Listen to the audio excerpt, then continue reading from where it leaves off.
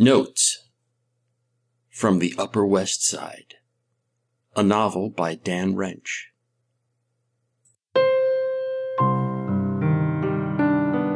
Chapter 51, Dead as Dirt.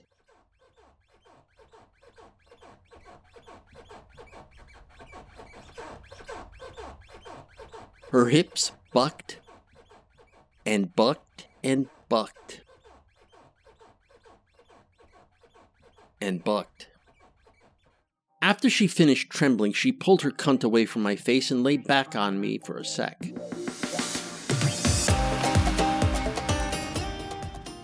Then she stood up on her knees, which were straddling my head, and looked at me. A considerate woman would have asked if my cervical vertebrae were still intact, but Cammy was still in character as that mommy bitch.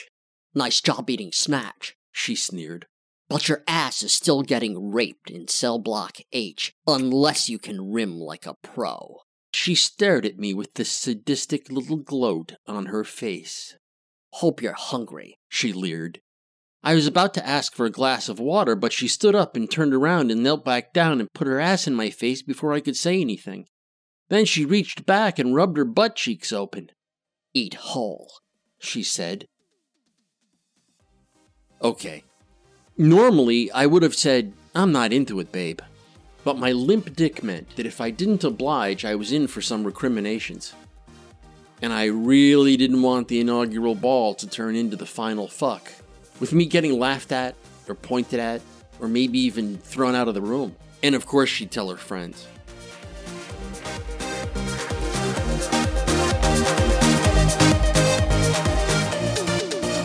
So I teased around her asshole a little and then started the rim job proper. After a while, I kinda zoned out and got angry at Parp again. Me having my tongue in a chick's ass was at least partly his fault. Why? Because the lying bastard Parps of the world had convinced every woman with an internet connection that getting a tongue up her ass was normal and expected and yummy. I mean, Jesus, look it, when I was in my 20s, if I'd stuck my tongue up a chick's ass, she'd have slapped my face.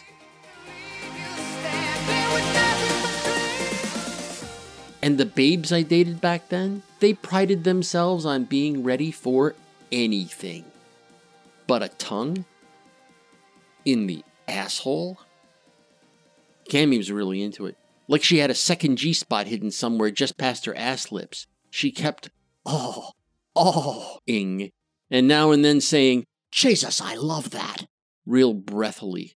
So even though I was pissed off, I could at least tell myself I was holding up my end of the date. Her ass was in my face for a long time. I obviously didn't stopwatch it, but I wish I could have done that for future reference and, anecdote telling. She finally wiggled her round little ass and pulled it off my face and got up on her knees and turned her torso just enough so she could see my face. "Sane," she said. She gave me this big Cammy grin that was completely out of character for Mommy or Billy.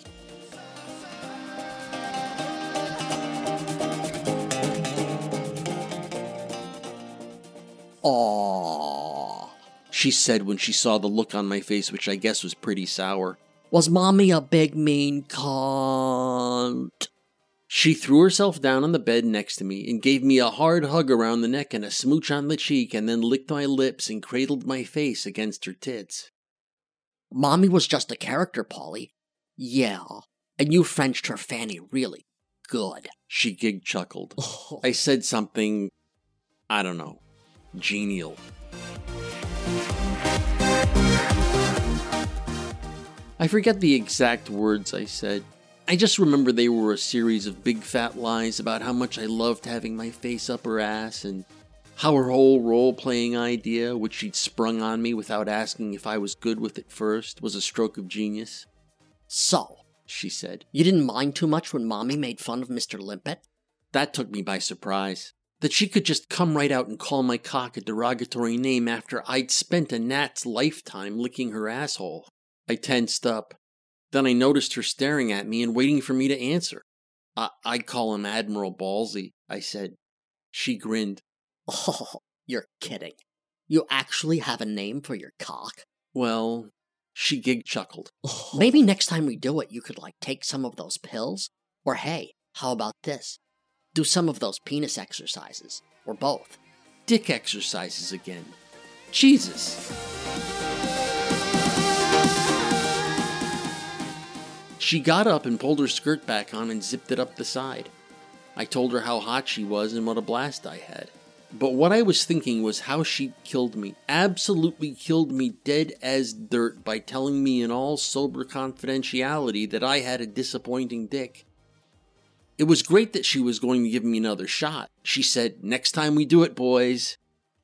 But when she called Admiral Ballsy Mr. Limpet, she killed anything good I might have taken from the evening except for that Hawaiian breeze moment that no one can take away. Killed it dead as dirt. When she had her skirt back on, she lugged this backpack out of the bathroom and threw it on over her shoulders. Then she blew me a kiss and split! Like a hooker! I sat up and slung my legs over the edge of the bed. My brain was a little disoriented at first and I didn't know why. Oh yeah, I thought, no pressure.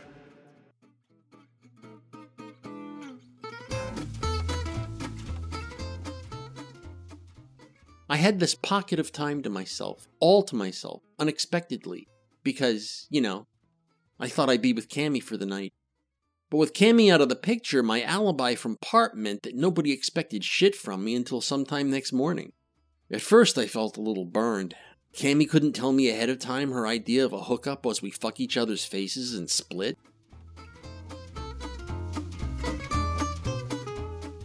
But the truth is, I was kinda glad to have some time to myself in a nice warm room with a bed and a TV and some liquor. I wanted to light up, but thanks, Cammy. The room was non-smoking.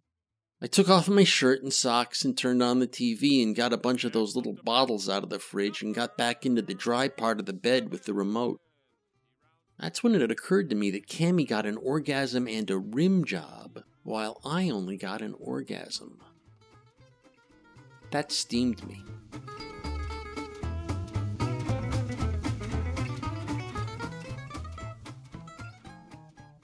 Notes from the Upper West Side is a work of fiction.